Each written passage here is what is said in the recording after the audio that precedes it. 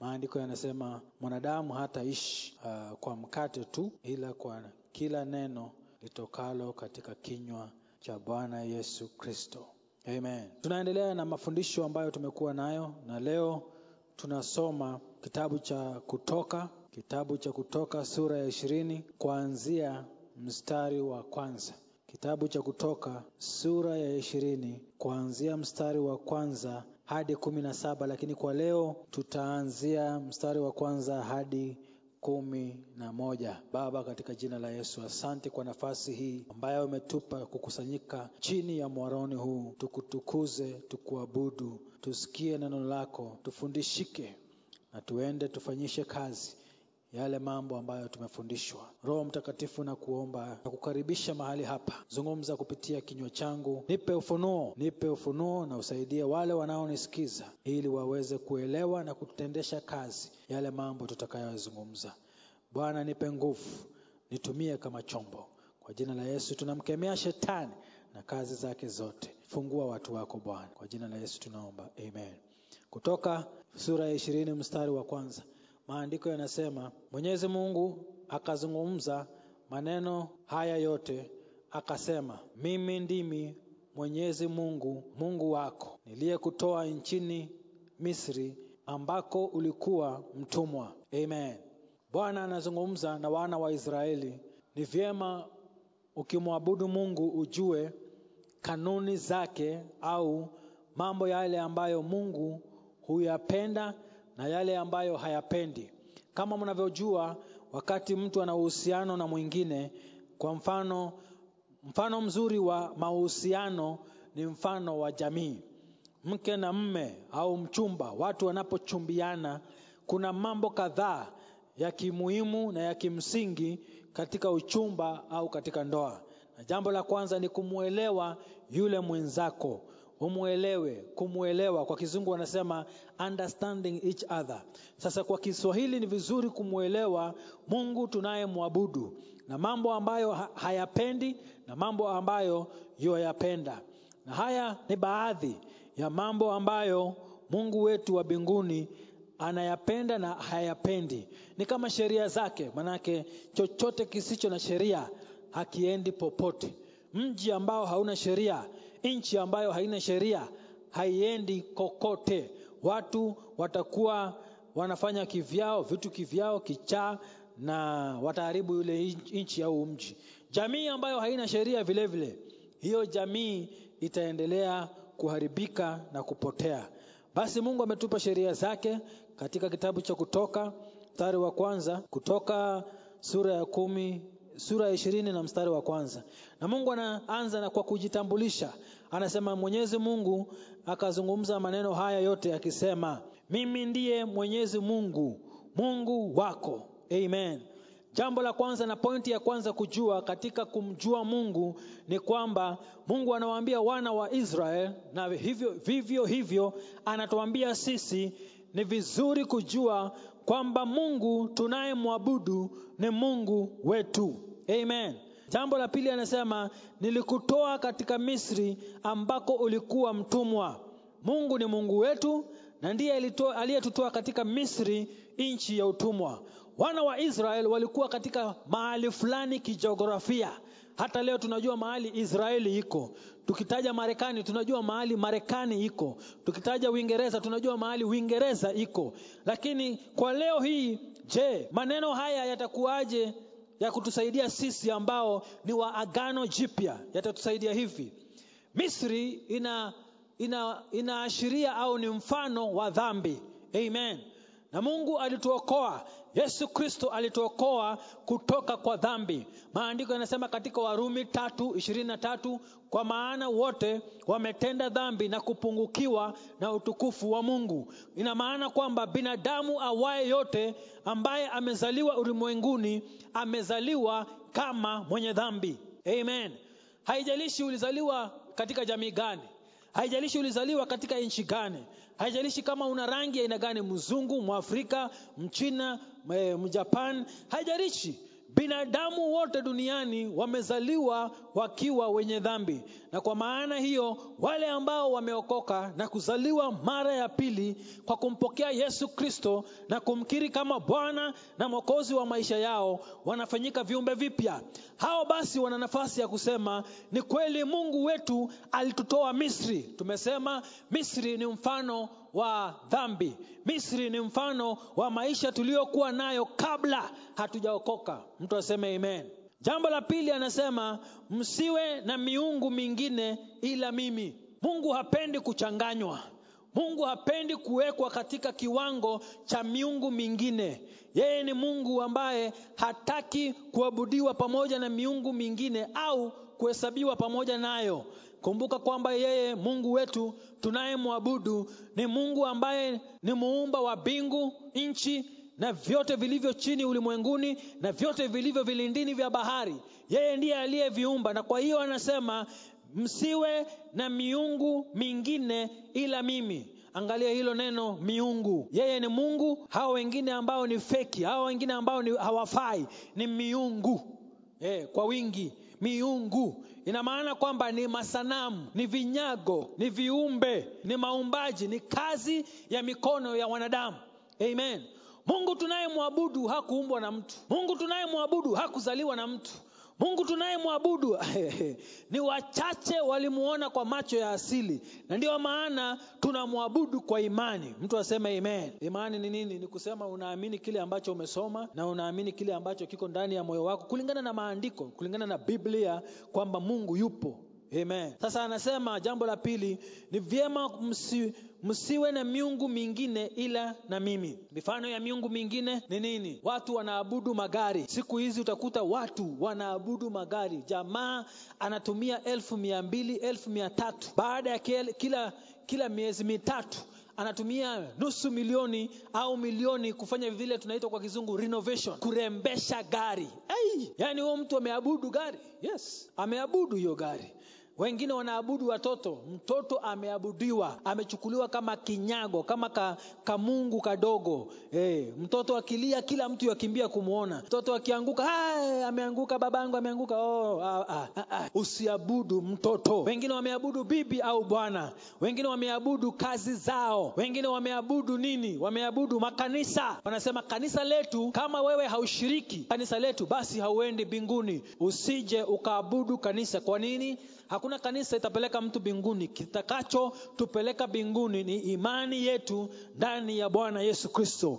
Wengine wameabudu wahubiri wengine waongo, wahubiri wa uongo, manabii na mitume na wachungaji wa uongo wameinuka duniani na wanataka watu waabudu. Mtumishi wa Mungu anapopita mahali, jamaa wanainama, jamaa wanapiga magoti, wanawake wanaweka maleso chini, na wengine hata wanapiga magoti na kutumia nywele zao kupanguza miguu yao. Hiyo ni chukizo mbele za Mungu na ni kuabudu vinyago, ni kuabudu miungu mingine. Usije ukamuinamia au kupiga magoti au kufanya sarakasi kwa sababu ya mtu ajitaye mtu wa Mungu. Ina maana kwamba unamwabudu huyo mwanadamu na siye Mungu wake. Nini kingine watu wanaabudu? Watu wanaabudu pesa. Na ukitaka kujua watu wanaabudu pesa, jamaa wapumziki. Nina jamaa mmoja ambaye sitasema ni rafiki yangu, lakini tulijuana kwa muda na nimechunguza kila baada ya majuma mawili jamaa yuaruka nchi fulani. Kila baada ya majuma mawili yuaruka nchi fulani.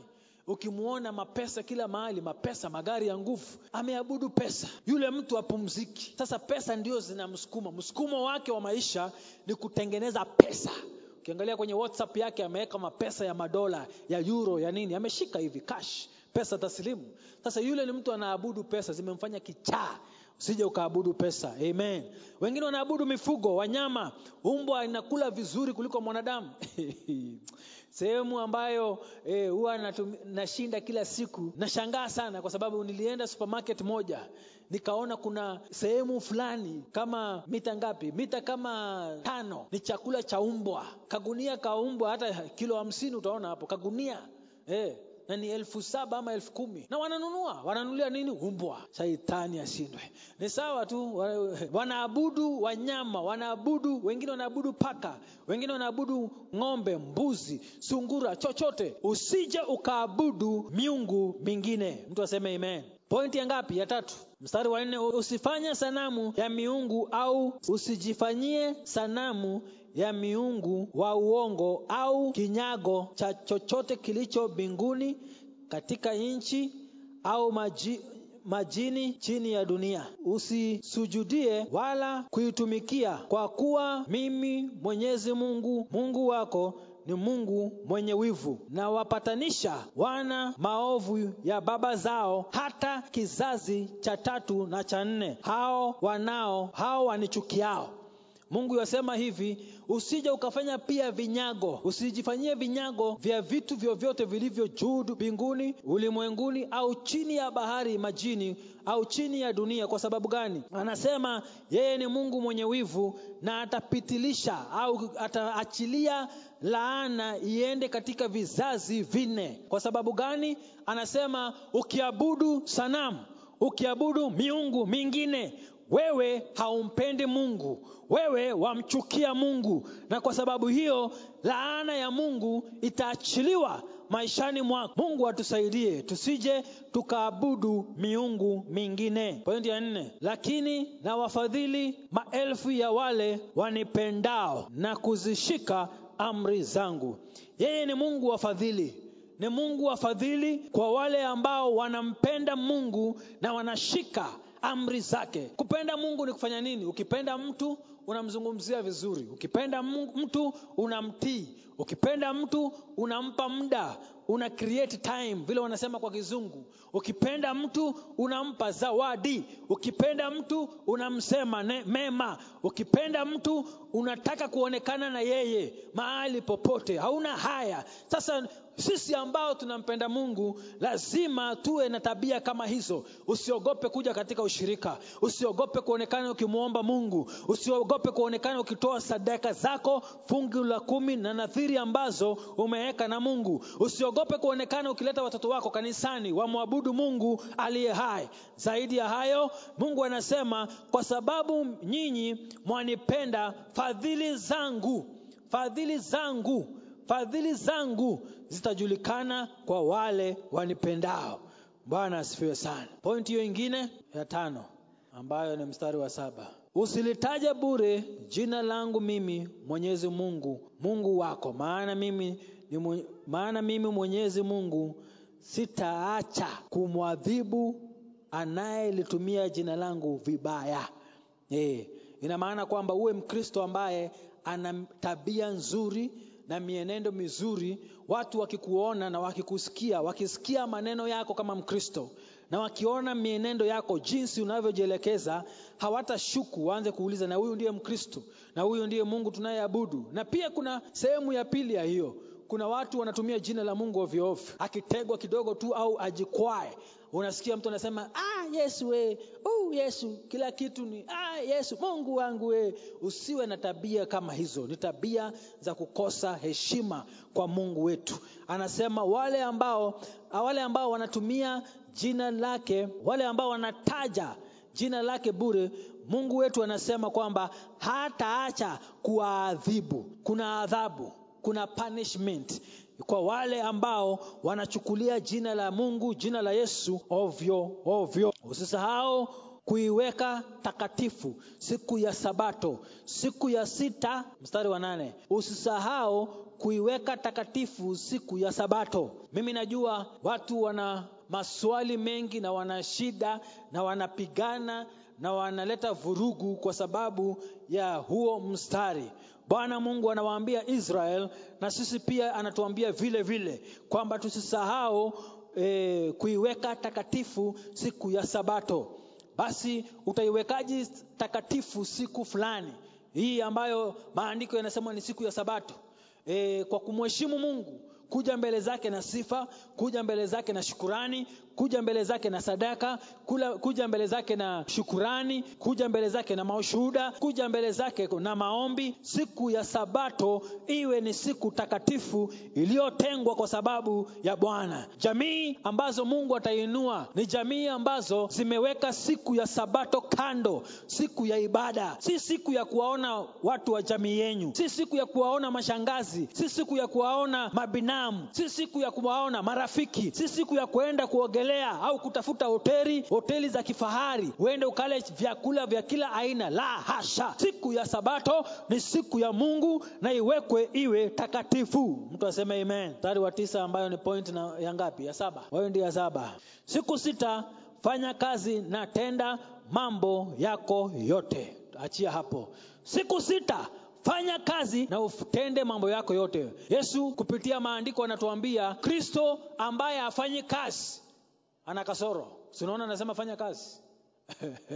Biblia tunayoisoma, kitabu hichi kitakatifu cha Mungu tunachokisoma, hakina nafasi ya Wakristo wazembe au wasiofanya kazi. Kama wewe ni mgonjwa ni sawa. Uko mgonjwa ambao ni ugonjwa ambao uko hospitali, sawa. Lakini mtu mwingine yeyote ambaye si mgonjwa, mwili wake ni timamu na uko sawa, anafaa kufanya kazi. Jambo la pili katika mstari wa 9, fanya kazi siku 6, tenda mambo yako yote. Ina maana kwamba siku 6, kesho ni siku ya kwanza ya wiki ya juma. Uende hivyo, uende siku ngapi? Natatuhesabia. Kesho inaitwaje na Kiswahili? Monday inaitwaje na Kiswahili? Jumatatu. Tuesday, Jumanne. Wednesday, Jumatano. Thursday, Alhamisi. Friday, Ijumaa. Saturday, Jumamosi. Maandiko yanasema hapa katika kitabu cha Kutoka sura ya 20 na mstari wa ngapi? Wa 9. Siku 6 fanya kazi, tenda mambo yako yote. Ina maana kwamba mtu ambaye anaheshimu Mungu na sheria zake atafanya kazi siku 6. Siku ya 7 ambayo ni Sabato, nimerudi hapo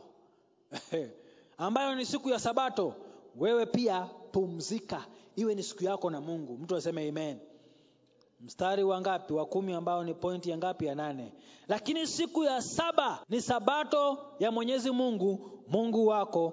Siku hiyo usifanye kazi yoyote, wewe wala wanao, wala binti yako, wala mtumwa wako, wala mtumishi wako wa kike, wala mnyama wako wa kufugwa, wala mgeni aliye nyumbani mwako. Kwa hiyo mstari wa 10 tunaona Bwana ametupa agizo, siku ya Sabato, siku ya 7 ambayo ni leo Jumapili, usiwe na shughuli mingi. Hata wafanyikazi wako nyumbani wapatie ruhusa, hata wale wa shambani wapatie ruhusa, kama ni madereva wapatie ruhusa. Kwa sababu gani? Wote Mungu ana mpango na wao, wamtumikie katika kuiweka ile siku kando, iwe ni siku ya ibada. Tuseme amen. Mstari wa 11, maana kwa siku 6 mimi hata Mungu mwenyewe, mimi Mwenyezi Mungu niliziumba mbingu na dunia, bahari na vyote vilivyomo, kisha nikapumzika siku ya 7. Kwa hiyo mimi Mwenyezi Mungu nilibariki siku ya Sabato na nikaitakasa. Amen. Mungu aliyeumba mbingu na nchi, dunia na vyote vilivyopo, hata bahari, anasema kama mimi nilifanya siku 6 kazi na nikapumzika siku ya 7, ni vyema na wewe kama Mkristo ufanye kazi yako na shughuli zako zote siku 6. Siku ya 7 pumzika. Kupumzika ni kupumzika kwa aina gani? Pumziko lililo katika Waebrania 4 ambayo inasema muingie pumziko ndani ya Bwana, msiwe kama wale ambao walikataa kupumzika na kuingia ndani ya mapumziko ya Bwana kwa sababu hawakuchanganya neno la Mungu lililohubiriwa kwao kwa imani. Usipochanganya neno la Mungu unalosikia kwa imani, hauingii pumziko la Mungu. Na ndio maana kuna Wakristo wengi wana stress. Sasa utakuwaje na stress na wewe umeokoka? Utakuwaje na stress na unakula na unatafuna neno la Mungu? Utakuwaje na stress na wewe ni muombaji? Utakuwaje na stress ama hangover kama ya mlevi na wewe unaabudu Mungu na kumsifu kwa moyo wako wote? Haifai. Mtu aseme amen. Siku ya Sabato tuiheshimu sisi na jamii zetu zote. Mimi nimeweka sheria kwangu. Wewe kama hutaki kuabudu, huwezi kuwa pamoja na mimi. Lazima siku ya Sabato tupatane katika nyumba ya Bwana. Sababu mimi sisukumwi, ni kwa hiari yangu. Mimi nataka. Daudi alisema ni heri kuwa mlinzi, watchman, kwenye hekalu la Bwana kuliko kukaa kwenye mahema ya watu waovu. Watu wanapenda story. Wacha nikatembelee shangazi, wacha nikatembelee dadangu, wacha nikatembelee mjomba, wacha hizo panganga. My friend, siku ya Sabato Jumapili ipeane kwa Mungu. Kama kuna wageni, wacha waje Jumamosi. Kama kuna wageni, wacha waje katikati ya wiki. Lakini Jumapili waambie ni appointment, ni date na Yesu Kristo kanisani. Mtu aseme amen. Situachie hapo, tuendelee Jumapili ijayo, Mungu akitujalia. Ningependa uinamishe uso wako kwa dakika 1 au 2. Mwambie kitu Mungu kwa sababu ya mafundisho ambayo umesikia. Baba, katika jina la Yesu Kristo, umezungumza nasi siku ya leo na umetuambia kwamba wewe ndiwe Mungu uliyetuumba, na kwamba wewe ndiye Mungu ambaye ulitutoa katika Misri, nchi ya utumwa. Misri kwetu ni dhambi, ulituokoa na ukatuosha kwa damu ya Yesu Kristo. Leo hii sisi ni viumbe vipya, ya kale yamekwisha, tazama yote yamekuwa mapya. Asante Yesu kwa wokovu wako na damu yako takatifu iliyotuosha na kutusamehe na kututakasa. Ondoa pia kumbukumbu za dhambi ndani yetu, ndani ya mioyo yetu, ndani ya mawazo, ndani ya mili yetu. Ondoa kila ushahidi. Haleluya. Toa kila ushahidi wa dhambi milini yetu, nafsini yetu, mioyoni mietu, kwenye mawazo, kwa jina la Yesu Kristo. Tusaidie pia tusiinamie miungu mingine na kuiabudu au kuisujudu. Tusaidie pia tuiweke siku ya Sabato iwe ni siku ambayo tunakuabudu wewe, Mungu uishie hai. Tusaidie pia sio watu ambao wanataja jina lako ovyo ovyo bila heshima, Mungu aishie hai. Kwa sababu gani? Maandiko yanasema wewe ni Mungu mwenye wivu, na pia mtu ambaye analitumia jina lako vibaya hautakosa kumwadhibu. Bwana, tusamehe mahali ambapo tumekosea, tutakase kwa damu ya mwanao Yesu Kristo.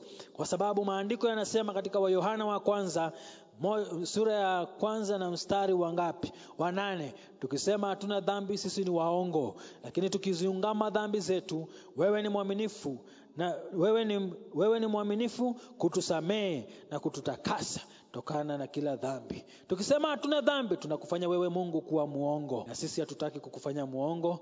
Tunaungama dhambi zetu, tusamehe Bwana. Asante kwa msamaha. Kama hujaokoka, ningependa ombi hili nyuma yangu. Bwana Yesu, nisamehe dhambi na makosa. Nimefanya dhambi, nimezaliwa katika dhambi. Naomba leo hii injili ambayo nimesikia, naamini kwamba Yesu ni mwokozi wa maisha yangu. Naamini kwamba alikufa msalabani kwa ajili ya dhambi zangu na za wanadamu. Nampokea Yesu Kristo leo awe Bwana na mwokozi wa maisha yangu. Kataa shetani kazi zake zote. Kutoka leo mimi ni kiumbe kipya. Kutoka leo mimi ni mwana wa Mungu. Kwa jina la Yesu naomba na kuamini. Amen. Wacha nikuombea. Baba, kwa jina la Yesu, asante kwa huyu ambaye amenisikiza na amekubali kuokoka. Bwana, naomba umfunike kwa damu ya mwokozi Yesu Kristo. Naondoa kila aina ya vizuizi, laana, visirani, mikosi kwa jina la Yesu. Namuombea na natamka ni mbarikiwa wa Bwana. Kutoka leo amebarikiwa kutoka kichwani chake hadi miguuni mwake. Natamka baraka za Ibrahim, baraka za Yesu Kristo. Malaika wa Bwana wamlinde na wamtende mema. Kwa jina la Yesu tunaomba na kuamini. Amen. Wewe ambaye umeokoka, tafuta kanisa ambalo liko karibu na wewe, mtaa unaoishi, estate unayoishi, mji unaoishi. Tafuta kanisa lililo karibu na wewe. Tafuta kanisa ambalo linahubiri injili ya kweli kwamba Yesu Kristo ni Bwana na alikufa akafufuka na yuaja tena mara ya pili kulinyakua kanisa. Tafuta mahali ambapo utafundishika na utakuzwa katika mambo ya kiroho kwa jina la Yesu Kristo. Sisi tunaitwa Rescue Ministries International. Tuko Ruiru Kamiti Road. Ruiru Kamiti Road, hapo ndio tuko. Mita 100 kama unatoka Ruiru Town. Mita 100 ukiwa unaangalia pande ya kulia, utaona petrol station inajiita Kobil Petrol Station. Upande wa kushoto utaona shule inajiita St. Teresa's High School. Na kama unatoka pande ya BTL Tatu City OJ, uangalie mita 100 pande wa kushoto utaona Kenya Prison College pande wa kushoto. Baada ya Kobil Petrol Station, upande wa kulia nyuma ya St. Teresa's utaona go down kubwa, nyumba kubwa ya ghorofa. Tuko mahali hapo juu. Utaona rangi zetu na mabana yetu, au tupigie simu. Unasema mimi sijui uko ni wapi? Tupigie simu, tutakuelekeza zaidi. Namba zetu za simu ni 072188 072147. Narudia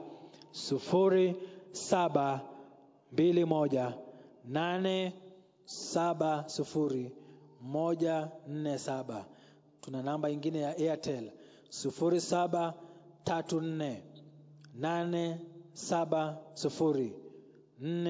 0734870447. Narudia